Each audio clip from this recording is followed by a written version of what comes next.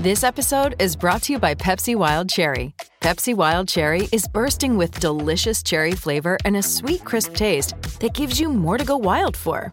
Getting wild may look different these days, but whether it's opting for a solo Friday binge watch or a big night out, everyone can indulge in their wild side with Pepsi Wild Cherry.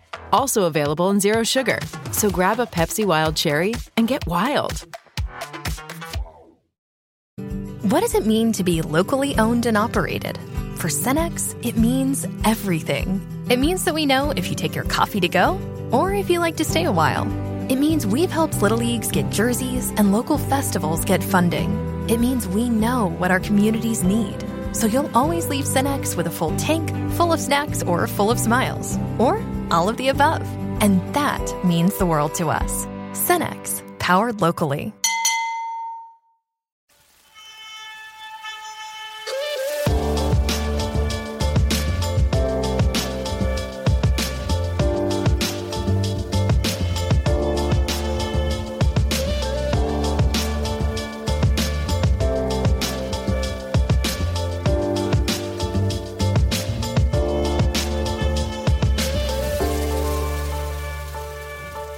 Hello Bulls fans and welcome to another episode of Bulls HQ, a Chicago Bulls podcast on the Blue Wire Sports Podcasting Network. This episode of Bulls HQ is brought to you by Untuckit. Thank you to them for sponsoring the show, and thank you to all you joining me on this episode of the show. I've been away for a couple of weeks enjoying my holidays. Hopefully you guys have too. Hopefully you enjoyed your Christmas, and your holiday break, and getting back into Bulls basketball. We had a few days off from our beloved Bull, but we're back here. We're back with a win, and I'm glad to say I'm back with another show, joined by one of my good friends. He is the head of the Sea Red Army. You all know him by now. He's been on the podcast a million times. No need for any further introductions. He is Sea Red Fred, otherwise known as Fred Pfeiffer. Fred, how are you, sir? Mark, I'm living the dream. It's great to talk to you, brother. Happy holidays. Merry Christmas. Happy Hanukkah. Happy Kwanzaa to all my friends out there. Whatever you're celebrating, I hope you're living it well and being safe and enjoying the holidays. It's so good to talk to you, man. It's been a while. It's been far too long. And it's Likewise, definitely brighter lights in the sky. A shining red orb. Red over orb. Chicago. Well, I mean, that happens when you destroy the Atlanta Hawks by 35 points. That was a pretty damn comprehensive win, and it was always probably going to be a win, given that the Hawks were without Trae Young and even your boy Jabari Parker. It was always going to be a comfortable win for the Bulls, but it was good to see them not let up. They could have, I guess, taken the foot off the gas in that second half, in that second half particularly, but they didn't let up. They kept hold of that lead, thankfully, and they absolutely crushed the Hawks, which was nice to see. I kind of wish they could play the Hawks every game. They might actually be an 8th seed if that were the case. How dare you? I think overall, this is getting a little bit lost in the joke and Dogville Nation, mantra about that. We've beat nobody.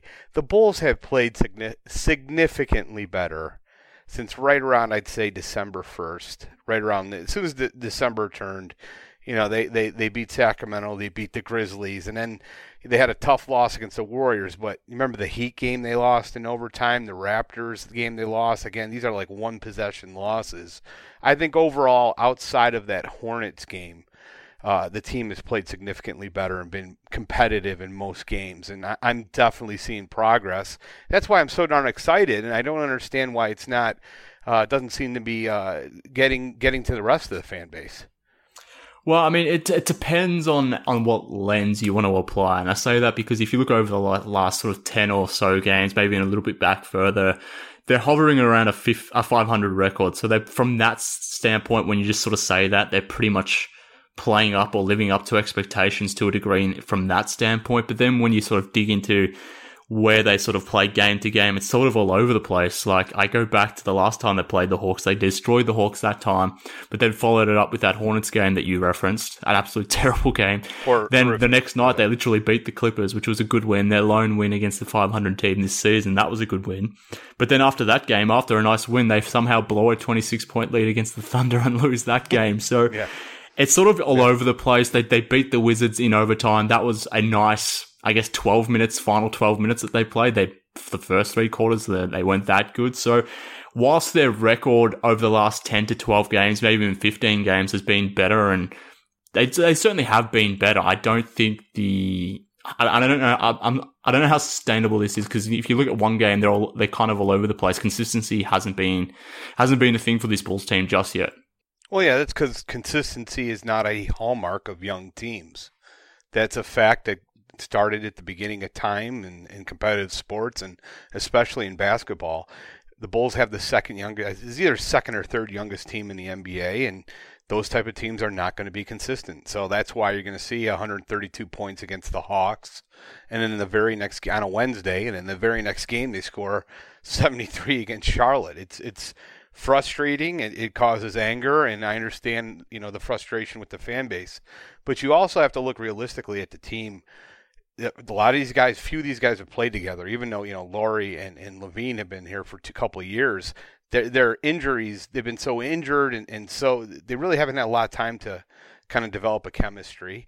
A lot of new faces this year. I didn't expect them to start out as bad as they did, but I did expect them to start out, definitely at a poor end compared to how they're going to finish. So that's why I'm pretty excited about. And although you make a good point, the schedule is going to get a lot more difficult. I still think the team is starting to. We're absolutely seeing signs of greatness. There's greatness here, Mark. I mean, know you skipped a few steps there. I mean, if you had gone to, we're starting to see some average basketball being played, some 500 basketball being played, or something like that, you may have had me. But you skipped that step. You even skipped, good and very good, and you went straight to greatness. So, I mean, typical C Red Fred. I shouldn't expect any more. But I don't know. I'm disappointed still, Fred, because I know they're 13-20 right now. But even though this team isn't experienced, they are one of the younger rosters in the team. The schedule has been light on to the point where I still feel this team, despite missing Otto Porter for a good chunk of this season, they should at least be 500 right now. And if they were, and they would be in the playoffs if that were the case, and would have been in that sort of position from a long time ago, I think that the tone among the fan base would be completely different. And I think that is why people are annoyed, because they know what's coming ahead in terms of the schedule. And I don't know how it gets easier from here. It doesn't, obviously, because given the schedule, the strength of the schedule is one of the hardest in the league going forward. So that's problematic. But I think they've sort of left it too late here, that's why the disappointment exists. Well, there's no doubt there should be frustration. I was very frustrated with the fact that they had a 26-point lead against Oklahoma City, who's a good team. They're 17-15 or above 500. I think they just beat Toronto on the road. And you blow that lead. You blow a 19-point lead against the Lakers, one of the best teams in the league, an 18-point lead against the Knicks, 10-point lead against Charlotte, 10-point lead against the Cavs. If you win just 2 or 3 of those games, then I think we're in a lot better position. And it's inexcusable that we lost those games. Mm-hmm. And a lot of those I put on our head coach. Maybe not the Oklahoma City game.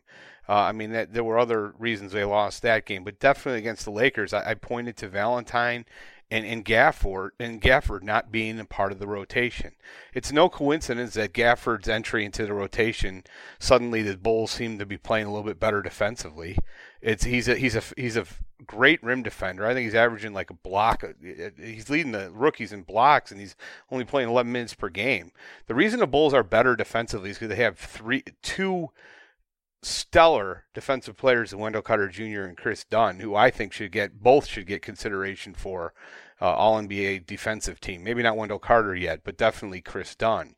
And that's the reason why they're better defensively. It's because you have some players that can really play D on this team. Not only that, Satoransky's top 15 in steals. He's not a terrible defender. Even Levine is top 20 in steals.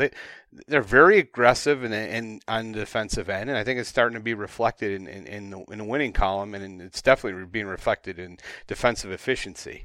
But I would like to point out Dogville Nation. This is the difference between Dogville Nation and C-Red Nation. Let's point this out. I saw this tweet come out. I don't know who sent it. I know there's a couple members of Dogville Nation who jumped all over it. The Bulls' defense is like 4th in efficiency.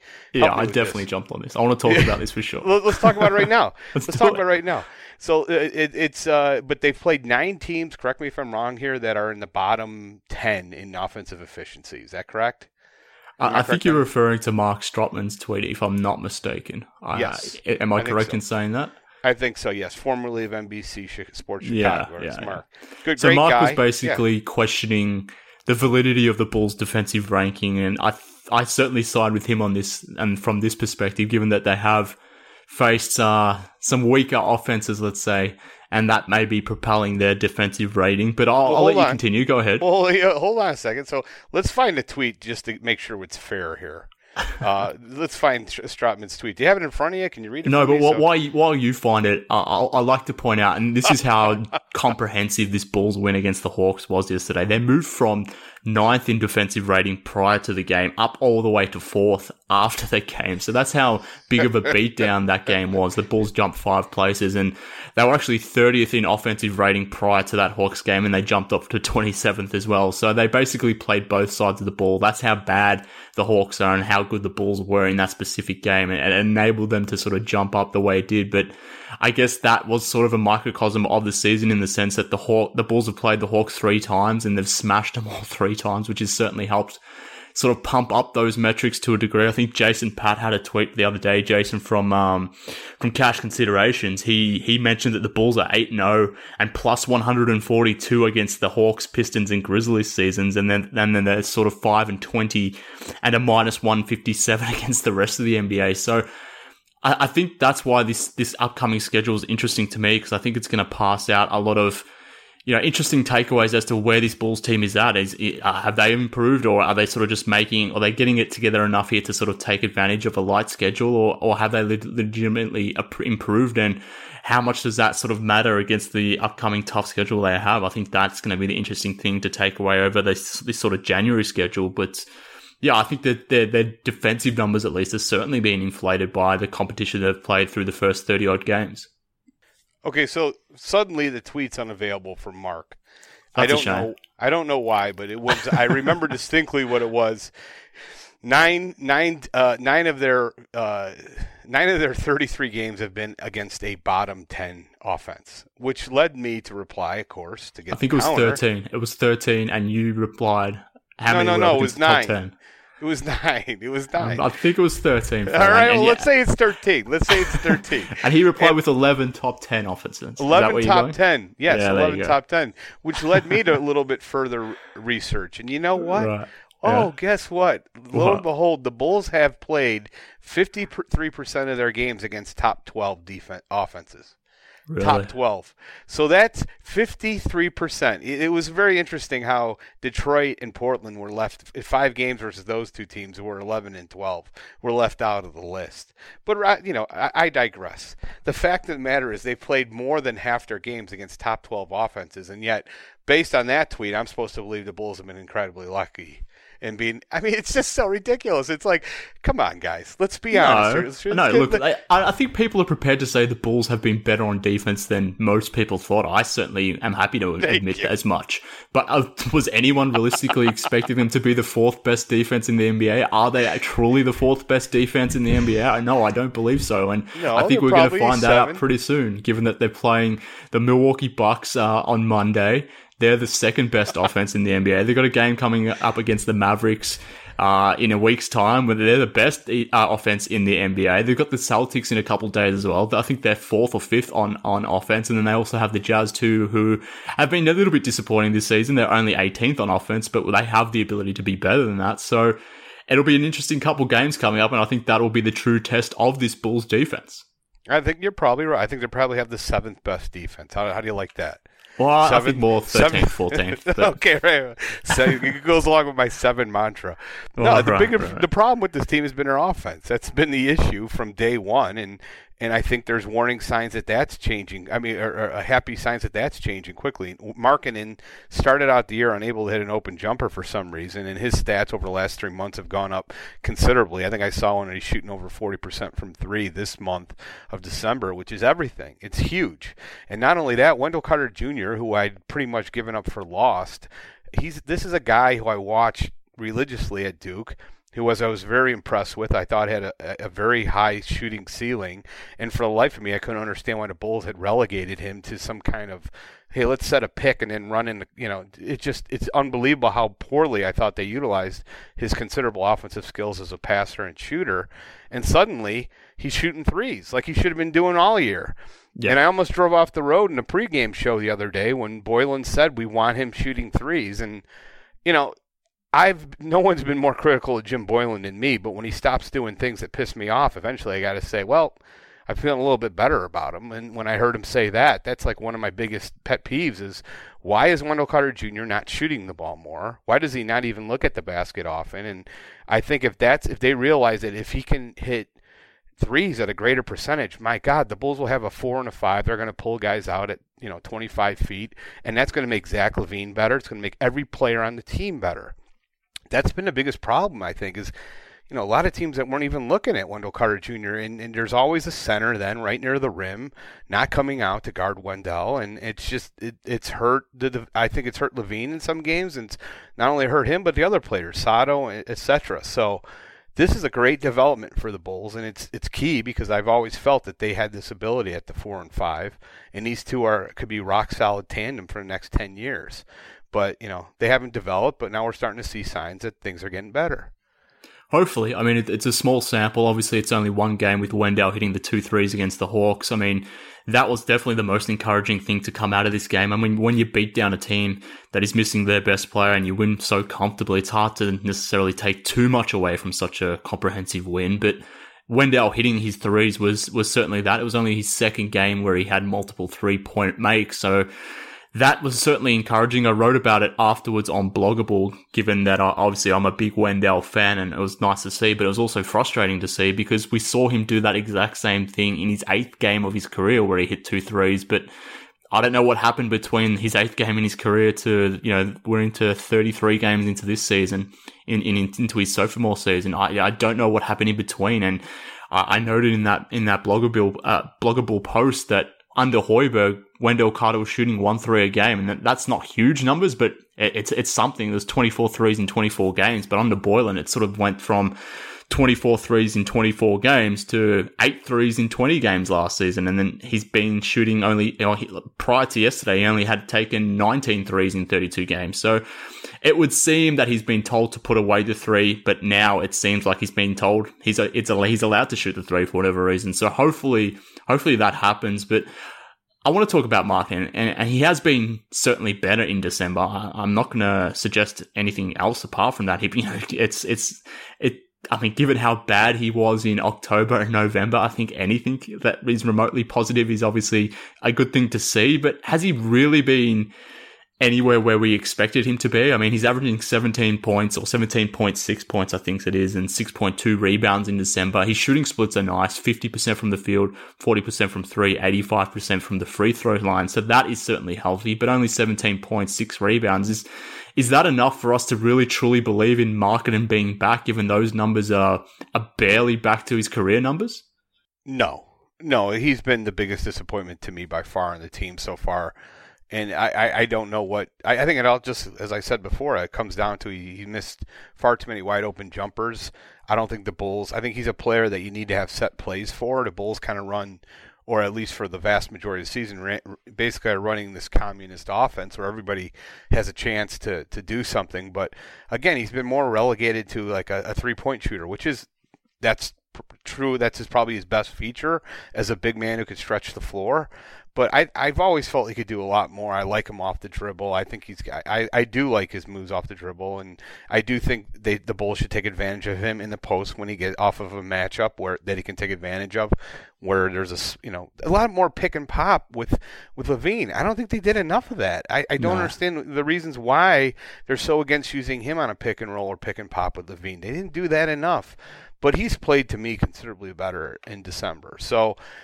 I kept on saying I still could not believe that this was the same guy who in February, was at like a 24-12 or whatever, who's, so I refuse to believe that he suddenly turned into, a rich man's Cameron Bairstow. I believe in Lauri Markkanen. I know he has the talent, but what he doesn't have is that selfishness you kind of need to have as a superstar. That, hey, I am badass and get me the ball and I'm going to demand a certain amount of shots per game. He doesn't have that at all. And so he's not an alpha. I thought he had top 10 ability. I've kind of come around on that he's probably more of a top 25 guy, maybe a beta or C type player. But he's still a valuable player for this team, and but he's not going to be the A guy. But I think we always forget he's 22 years old though, too. It's not something that you learn overnight.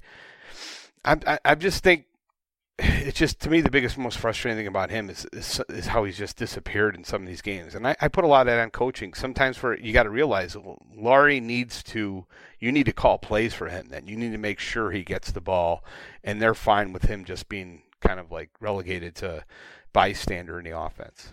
Yeah, it's a weird situation because, I mean, I understand why he's not involved in pick and roll with Zach LaVine, because he is probably your best shooter apart from LaVine. So you want him spacing the floor to create that lane. So because of that, he's often going to be the guy sort of on the weak side corner or the weak side flank, and he's often going to be the one sort of drawing that space. So I get that, and I get why they use Carter as predominantly the screener to have him roll for LaVine in that sense, even though I'd probably prefer to see Carter start popping a little bit more. So I get why that is happening, and if you want to have a sort of 4 or 5 out offense, it makes sense to have, I guess, at times at least, Markkanen away from LaVine. But yeah, I would definitely like to see that more. But at the same time, whilst his offense has been better, I certainly agree with you that the Bulls need to be better at running stuff for him. That doesn't explain his weak rebounding that we're seeing this season. Only 6 rebounds in December. I mean, like I said, 17 points, 6 rebounds. They're small forward third option numbers that he's been putting up this season. So whilst he certainly has been better in December, given how bad he was in October and November, I mean, they're Otto Porter numbers that he's putting up. So I want to see more from Larry, and I'm still disappointed. I need to see an extended period with him getting sort of 20s and 10s consistently. And I think if he can do that over January and February, particularly against the stronger competition, then maybe my faith will be restored somewhat. But at the moment, I'm still, I don't know what the right word is, but I'm still cautious with Larry as to what his ceiling ultimately will be, I guess. I've been soured a little bit. I want to talk a little bit more about Markkanen, but we'll come back and do that. But first, I want to tell the listeners about this week's sponsor.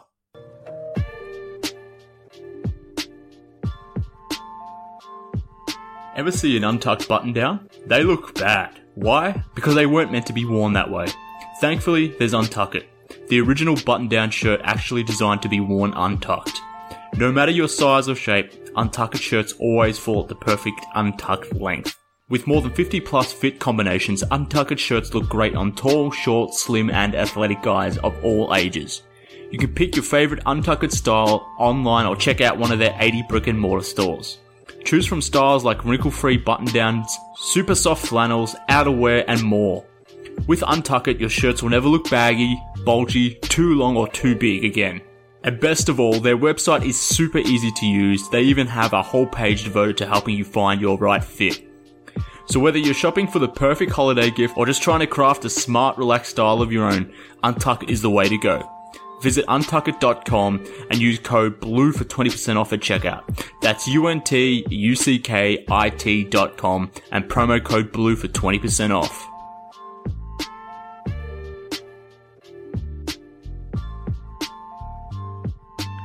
All right, back to the podcast now, and back to a conversation about Lauri Markkanen. And Fred, this is something I was thinking about the other day, and I don't know why I thought of it. Maybe it came. Maybe I started thinking about it after the fact that the Bulls have played the Orlando Magic and the Atlanta Hawks, 2 teams with 2 interesting forward prospects in Jonathan Isaac and John Collins. And you know, I'm a closet Miami Heat fan too, Fred. But I want to ask you this question: do you think that players like John Isaac, Bam Adebayo, and John Collins have gone past Lauri Markkanen as prospects this season? No way.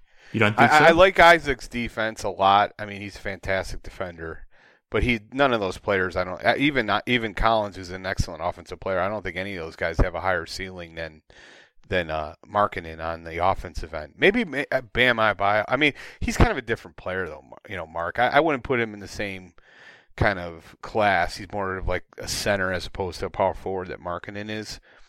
Well, he's playing the 4 for the Heat this year. Look, I'm not. I don't necessarily mean just offensively. I just mean as a complete prospect. Who would you rather have? Would you rather have Markkanen over those guys? Where does he sit in that 4-man group?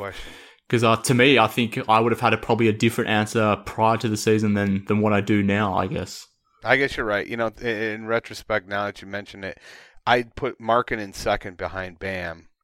And then I'd probably have Isaac third and Collins fourth. Collins, to me, just defensively, he's nowhere near where he needs to be. And I know Collins had a nice game yesterday against the Bulls, but I still think that Markkanen's got a much higher ceiling, and his shooting is so good. It's such a great trait to have in today's NBA. I still believe in him, big picture. But the biggest problem to me with Markkanen, he's been so soft this year. I kind of felt like in the first 2 years, I didn't see that at all. I thought he was a pretty tough player. I saw a lot of great signs with him being aggressive, making those tough rebounds. And this year, there's been so many times where I said, man, that was weak. And I've said that like more times in these 2 months than I did in his previous 2 years. And that's where I've been so frustrated with Markkanen. That's a good question, though. Probably Bam. I'd probably go him one. But then again, Bam doesn't have the shooting ceiling that these other guys do, and either is Isaac. Isaac is a really great defender, though. That's a great question. So how would you rank it? Yeah, I mean, it ultimately comes down to, in terms of how they fit on a specific team, it ultimately depends on the other players on the roster. But if we're just talking about single guys that I'm interested in building around, I definitely take Bam number one, because what Bam is right now, and I think Bam is going to be an all-star this season. I think that's ultimately at least what I hope Wendell Carter can be. So I like Bam Adebayo a lot. I think he's definitely the best of that group. But I think John Isaac, I have more faith in him turning his offensive game around than I do Markkanen becoming a more complete, I won't say defensive player, but maybe just an all-round player. So I think I have more faith in Isaac in that sense. And then it just comes down to John Collins versus Larry Markkanen to me. And I think that maybe is a bit of a wash, given that Collins has basically missed most of this season as well, given he was out for 25 games with that PED sort of issue that he had. So I think that could go either way. So I probably have him third or fourth, depending on my mood, I suppose. But I definitely have Adebayo and Isaac ahead of him. Yeah, Adebayo still is shooting. I can't recall. I don't have it in front of me, but I don't ever recall seeing him hit a three. I don't think he has any shooting ability whatsoever. I don't think he's a great free throw shooter either, from what I recall. Isaac's is elite, man. That guy is a great defender. But again, similar feelings about him on the offensive end. I just think if Markkanen could ever get to 40% from three, he's good enough defensively that big picture overall, that is going to be such a valuable asset that I would put him, on the higher end than any of those guys. Yeah, I mean, look, we'll be tracking all those players throughout their careers. They're all part of the 2017 draft. They're all play similar positions. They're all obviously very different players, but it'll be interesting to see how they sort of all materialize and fulfill their basketball destiny over the next few years. But yeah, like I said, from prior to this season, I probably would have had a different order. It's obviously changed quite a bit, based on how things have played out, but maybe it changes again as we move forward. But do you got Bam's stats in front of you? I'm curious. I do have his stats this season. So he's averaging 15 points, 10 rebounds, and basically 5 assists whilst playing some elite defense. How about shooting a three? What's he? He's a very bad 3-point shooter and a 70% free throw shooter. So he's certainly not the offensive player that Larry is in terms of a finisher, from distance at least. But in terms of playmaking and creating, I think that sort of certainly makes up for it at least in my mind. He's much better. You're right. Bam's way better than Larry. So, yeah, great question though. I'm curious to see how your listeners would vote on that. Yeah, let us know. I hope Collins would be fourth out of all those guys. Yeah, well, look, like I said, we'll see how it all plays out, but it's an interesting thing to think about. And like I said, I don't know why I thought about it the other day, but something to monitor as we go forward. But I wanted to go back to the defense just a bit here, because like I mentioned, they're playing some pretty elite offenses coming up. That'll be the true test of where this defense really sits, and maybe the offense too. But I guess the reason why I still don't believe in this defense is because I just don't believe in the scheme, in the sense that the Bulls are bottom 5 in terms of allowing shots in the rim. They're bottom 5 in terms of letting the amount of threes they let or give up from the corners. So you don't want to keep giving shots up at the rim, and you certainly don't want to be giving away threes from the corners. But this Bulls offense does that. It for whatever reason doesn't want the defense taking mid-range shots. So I would kind of want the defense to be giving up mid-range shots instead of those corner threes or those shots at the rim. So that reason is why I still have problems with this defense, and that's why I'm not a real believer of it. But I don't know. Do you think, despite those numbers, And are you more in belief that them ranking 4th or 7th or whatever it ends up being is more of a testament as to how good they are defense as to what their shot profile they're giving up? Yeah, because I believe it's always the players a lot more than scheme. And when you let's look at their perimeter defenders, I can't say enough about Chris Dunn. In like a 10-day period, he held Jimmy Butler, I think, to something around 3 or 14 shooting. A few days later, they played the Atlanta Hawks. He held Trae Young 3 or 14 shooting. So let's just stop right there. Two completely different offensive players, both excellent offensive players. Jimmy Butler, 6'7", 220, and then Trae Young was 6 foot, 180. And you do a job like that on defensively, and then later on against the Clippers, Paul George at the end of the game, he's on Paul George, and just then he's on Chris Paul a few days after that.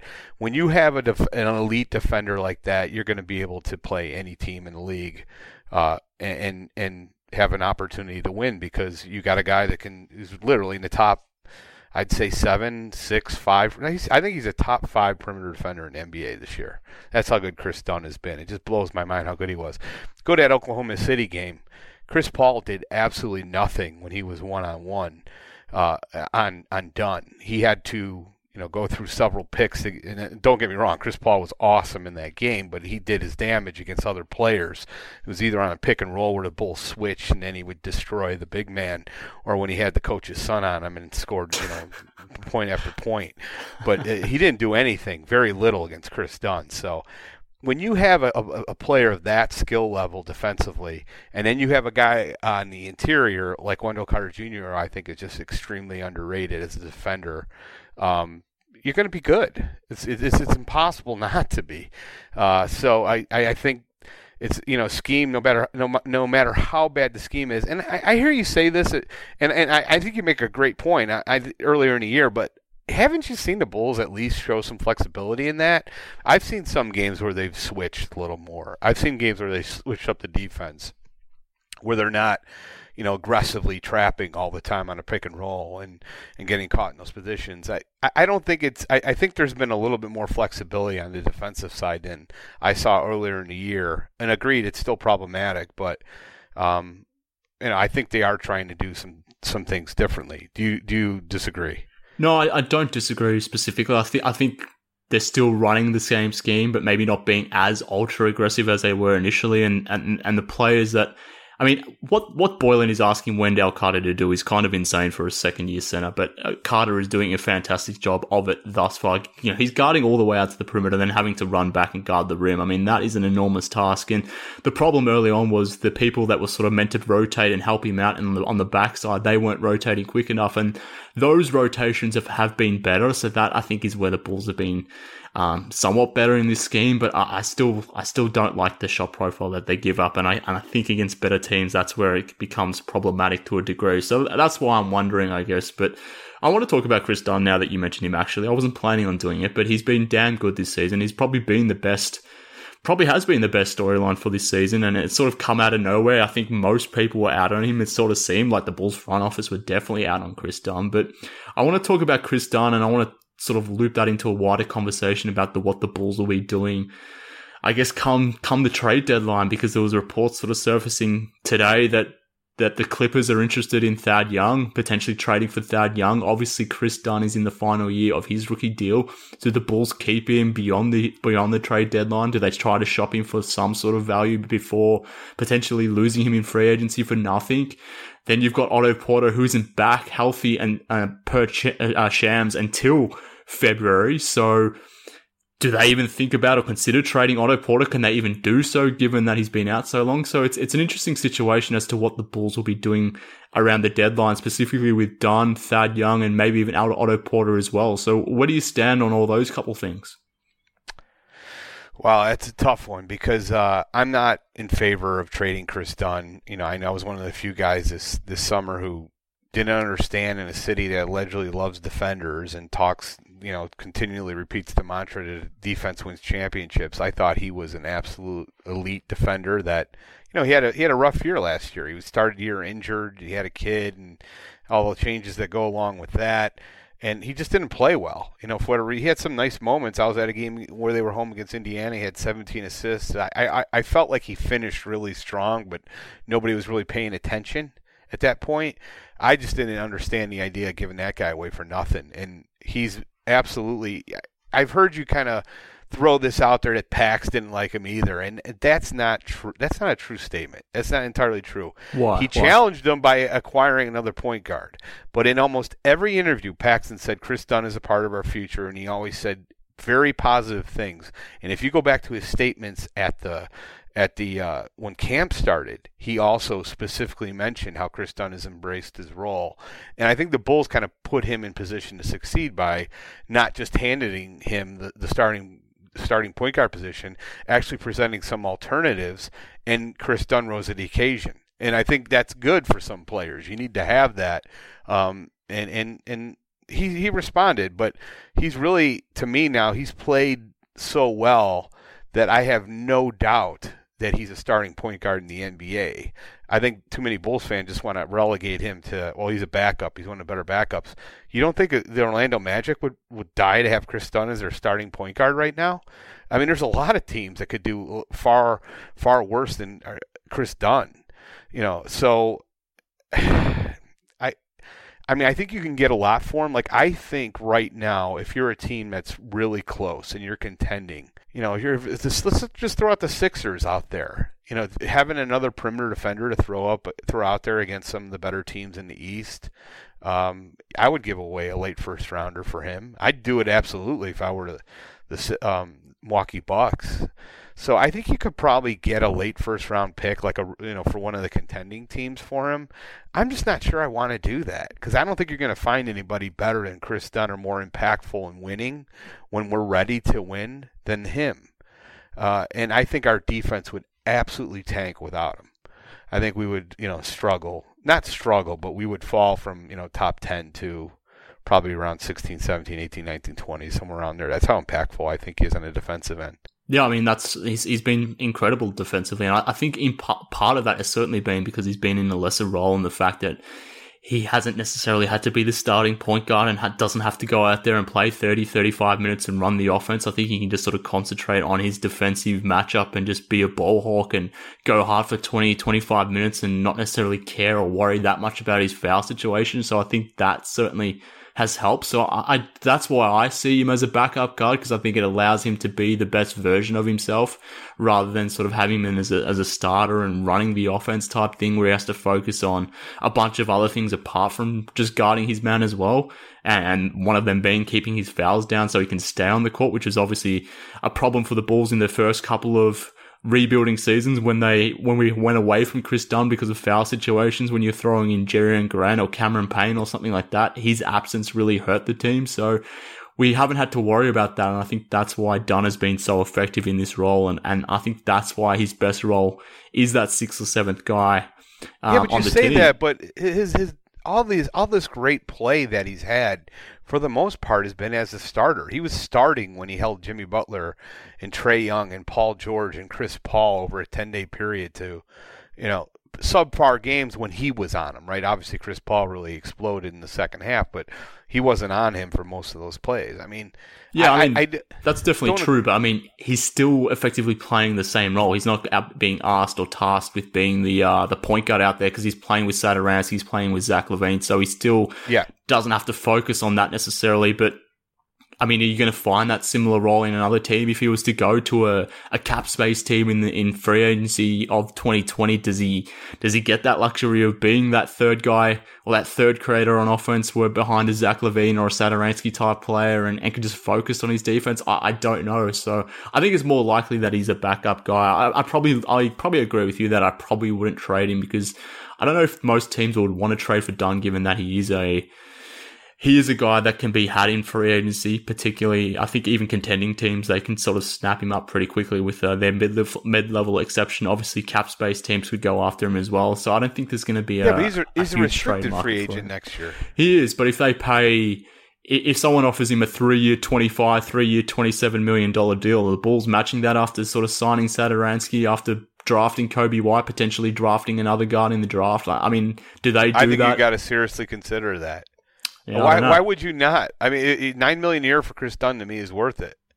Maybe it is. I don't know what the answer is. It ultimately probably depends on where the team finishes at the end of the season. Obviously, if it's a bad end to the season where we have to consider a whole bunch of options, then maybe we're thinking about maybe not re-signing him. I guess it's a fluid situation for me with Chris Dunn, but I think the more interesting one is probably, or most certainly, Thad Young, and whether the Bulls want to deal with him, or want to deal him or trade him. Obviously, Cowley sort of reported a month ago now that he wasn't happy with his role or whatever it may be. He wasn't happy with the minutes he was getting. We've heard that from today, I believe. I can't remember who reported it, but that the Clippers are interested in getting in on Thad Young. Do you think the Bulls should be selling Thad Young at the deadline? Yeah. I do. I was very excited about his acquisition. I think he was perfect for the team, but he's been a big disappointment to me this year. He's playing nowhere near as good as he did for Indiana. A lot of that's, I'm sure, on the Chicago Bulls coaching staff, but a lot of it's also on Thad Young. I haven't really been impressed with him at all, especially on the offensive end for a lot of these games. He had far too many, 1 to 10 nights where he's done absolutely nothing, and had, I've been really disappointed. I'm sure he's been great in the locker room. I'm sure he's I just still kind of confused as to why this signing did not work out. But he's shooting sub 40% from the field, 32.4% from three. The Bulls also have kind of relegated him to like a 3-point. He takes way too many 3-pointers. He's in that kind of status where his strengths are really not geared towards this offense. I think the Bulls could trade him and not really suffer at all.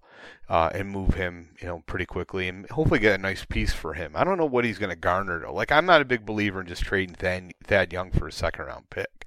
If you can get like a late first-round pick to a contender, let's do it. But the second-round pick nonsense, forget that. Is that what you're looking for? If the Clippers offer a second-round pick, are you jumping on that? No, I wouldn't be quick to jump on it, but I would be interested. I definitely would want their late first, because that is what it'll be. It'll be a 24th pick, 25th pick, something like that. Something you can throw against the wall at the draft and hopefully find a player late in the draft, a role player of sorts. That would be ideally what I want. And obviously to make salaries work, you'd have to trade for Mo Harkless, who is a player I've always liked. I think he could be a nice wing option for the Bulls, at least for the remainder of the season. Who knows beyond that, but whether you can get Harkless and a late first for Thad, I don't know if the Clippers would be interested in that. Maybe they would, maybe they won't, but that's kind of the deal that I would be definitely liking to entertain. But I think trading Thad does make sense for the reasons that you noted. He has been somewhat disappointing, and I think part of that is certainly on the Bulls. They're just asking him to do too much in that second unit, because that second unit relies so much on Kobe White that they don't really have another ball handler, particularly with Chris Dunn being in that starting unit now. So Thad is just dribbling way too much, and part of that is on him, but part of that is on the offense needing him to do that. And he's not that player. He's just a junk hustle type guy that makes his offense by creating his own offense in that sense. He's not a passing type player or dribble penetration type guy, but he's often doing that with the Bulls, and that's why he turns it over a bit. That's why he's making some bad decisions and sort of just driving and throwing the ball up at the rim, and no wonder his field goal percentage has sort of created this season. So it hasn't worked with that. I think they should definitely be exploring the trade market, and I think, again, how they sort of handle this schedule will determine what they do at the deadline, whether they're buyers, whether they're sellers, or whatever they may do. But obviously the Otto Porter situation will play into that as well, given that he's not coming back until February at least, which is possibly after the trade period, so, or when the deadline sort of ends. So I don't know what's going to happen with Porter as well. So maybe that makes more sense to why you'd want to trade someone like Thad for a Mo Harkless, because you can have that sort of small forward option to. Well, I don't think you have a choice with Porter. Like, he's not going to come back. Who's going to give you anything for Otto Porter? Well, no, and that's not what I'm saying. I'm not saying they're going to trade him, but if you're going to be that long without a starting small forward, maybe that makes you more inclined to trade Thad Young to get in someone like Mo Harkless to sort of fill in some small forward, even some power forward minutes. Yeah, Porter, to me, you mentioned Porter, though. I think he's the key part of this, because if Porter's healthy, you can trade Thad Young immediately, and then you just slide Porter over, give him some minutes at the 4. Hopefully Hutch will be back by then, too. You can come back to the 3, you get all your problems solved. But right now, you're a little bit light, where with the 2 injuries at the 3, that, I think that you kind of do need Thad Young for as long as possible, but I have no hesitations about trading him at the trade deadline, hopefully getting a high bid for him, because he still is a good player, and I still think he'll be re-energized for a winning team. Yeah. I think that's partly been the problem, is the Bulls have been so disappointing with the record. I think if we were, closer to 500, we'd all be talking we'd all be more excited, and Thad would be too, about being a part of this organization, but just hasn't worked out. Another thing, he's 60% free throw shooter. Like, really?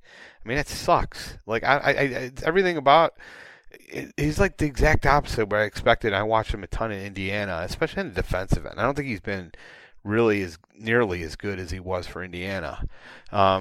And then also, of course, when he complains about his minutes, now he's playing too much. He's taking away time from marketing. He needs to be developing. Boylan can't handle that either. It's beyond frustrating. So I think you do have to move him at the trade deadline. I think you will get something for him.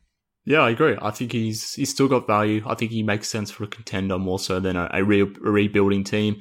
It was obviously a good signing at the time. It hasn't worked out. That happens sometimes, bad luck. But I think just admit that it hasn't worked, move on potentially, especially as well if the Bulls go poorly over this January schedule, and instead of being 7 games under 500 like they currently are, maybe that 13 games under 500, then at that point you're even more inclined to move that, and it probably makes sense for him as well. So I think this schedule is obviously going to sort of play itself out in terms of where this team is positioning itself, where it's or how they're handling it from a development standpoint, but I think it'll also determine what they do come trade deadline as well. But just some interesting developments, I guess, with Thad Young, probably more so from a Clippers perspective as to what they're targeting more so than Bulls shopping him, but I think the Bulls should be trying to get in on that if they can. But that pretty much brings us to the end of this show, Fred. We've covered most things Bulls. They've got the Bucks coming up tomorrow, as we sort of alluded to. The schedule gets a lot harder from here on out. We'll see how it plays out. But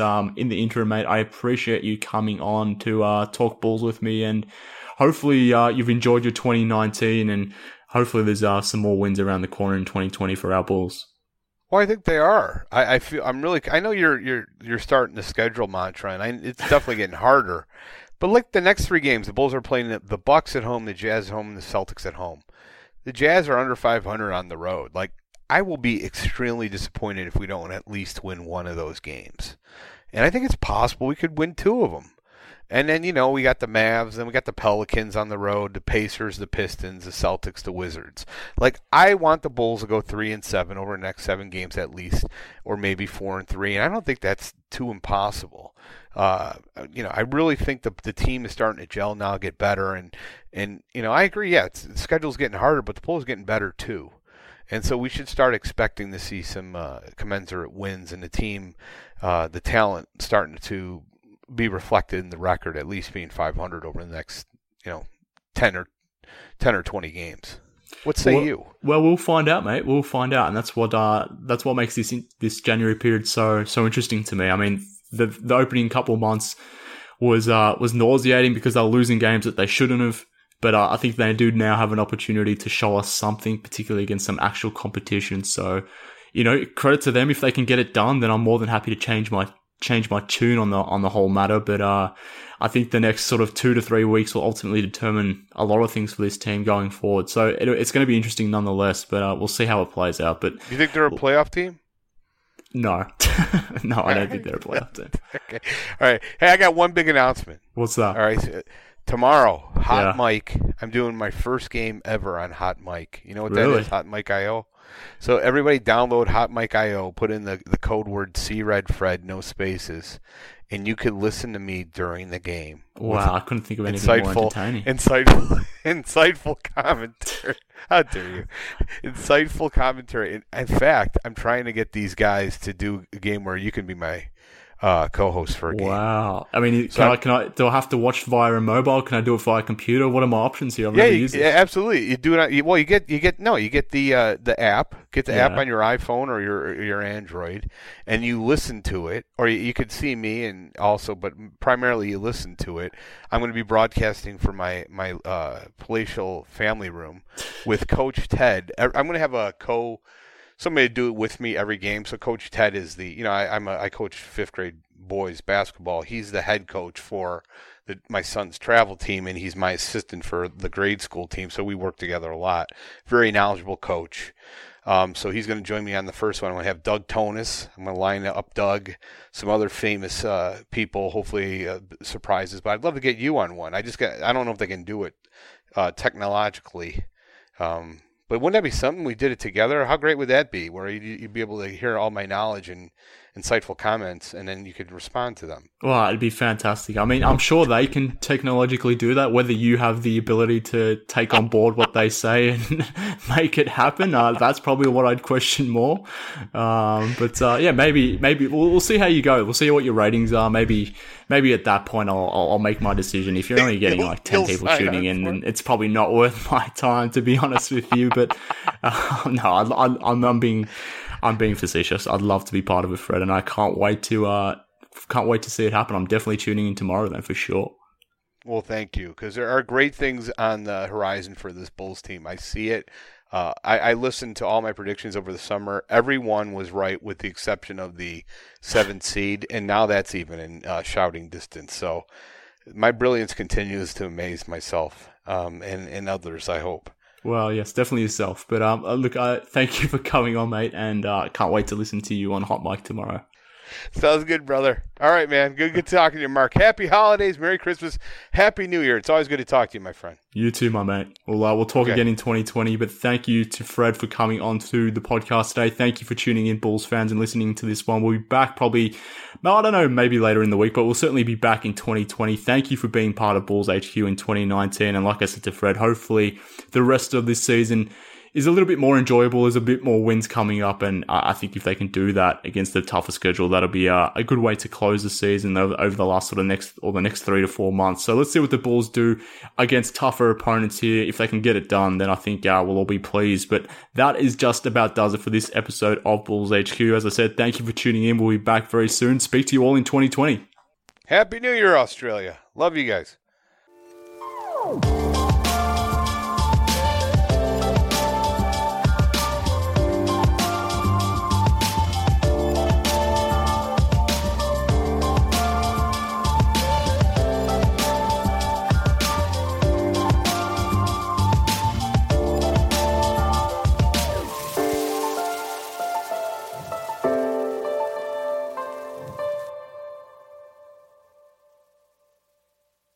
I'm Amira Rose Davis, historian and co-host of the sports podcast Burn It All Down. And now I'm hosting the new season of American Prodigy, all about Black girls in gymnastics. For the last 40 years, Black gymnasts have moved from the margins to the core of the sport and changed gymnastics along the way. Now, they tell their stories. You'll meet trailblazers like Diane Durham, superstars like Jordan Childs, and everyone in between. Listen to American Prodigies on Apple Podcasts, Spotify, Stitcher, or wherever you get your podcasts. The first taste of rare bourbon you finally got your hands on. That's nice. At Caskers.com, we make this experience easy. Caskers is a one-stop spirit curator with an impressive selection of exclusive, sought-after, rare, and household names in the realm of premium spirits and champagne. Discover the top flavors of the year now by going to Caskers.com and using code WELCOME10 for $10 off your first purchase. Get $10 off your first purchase with code WELCOME10 at Caskers.com.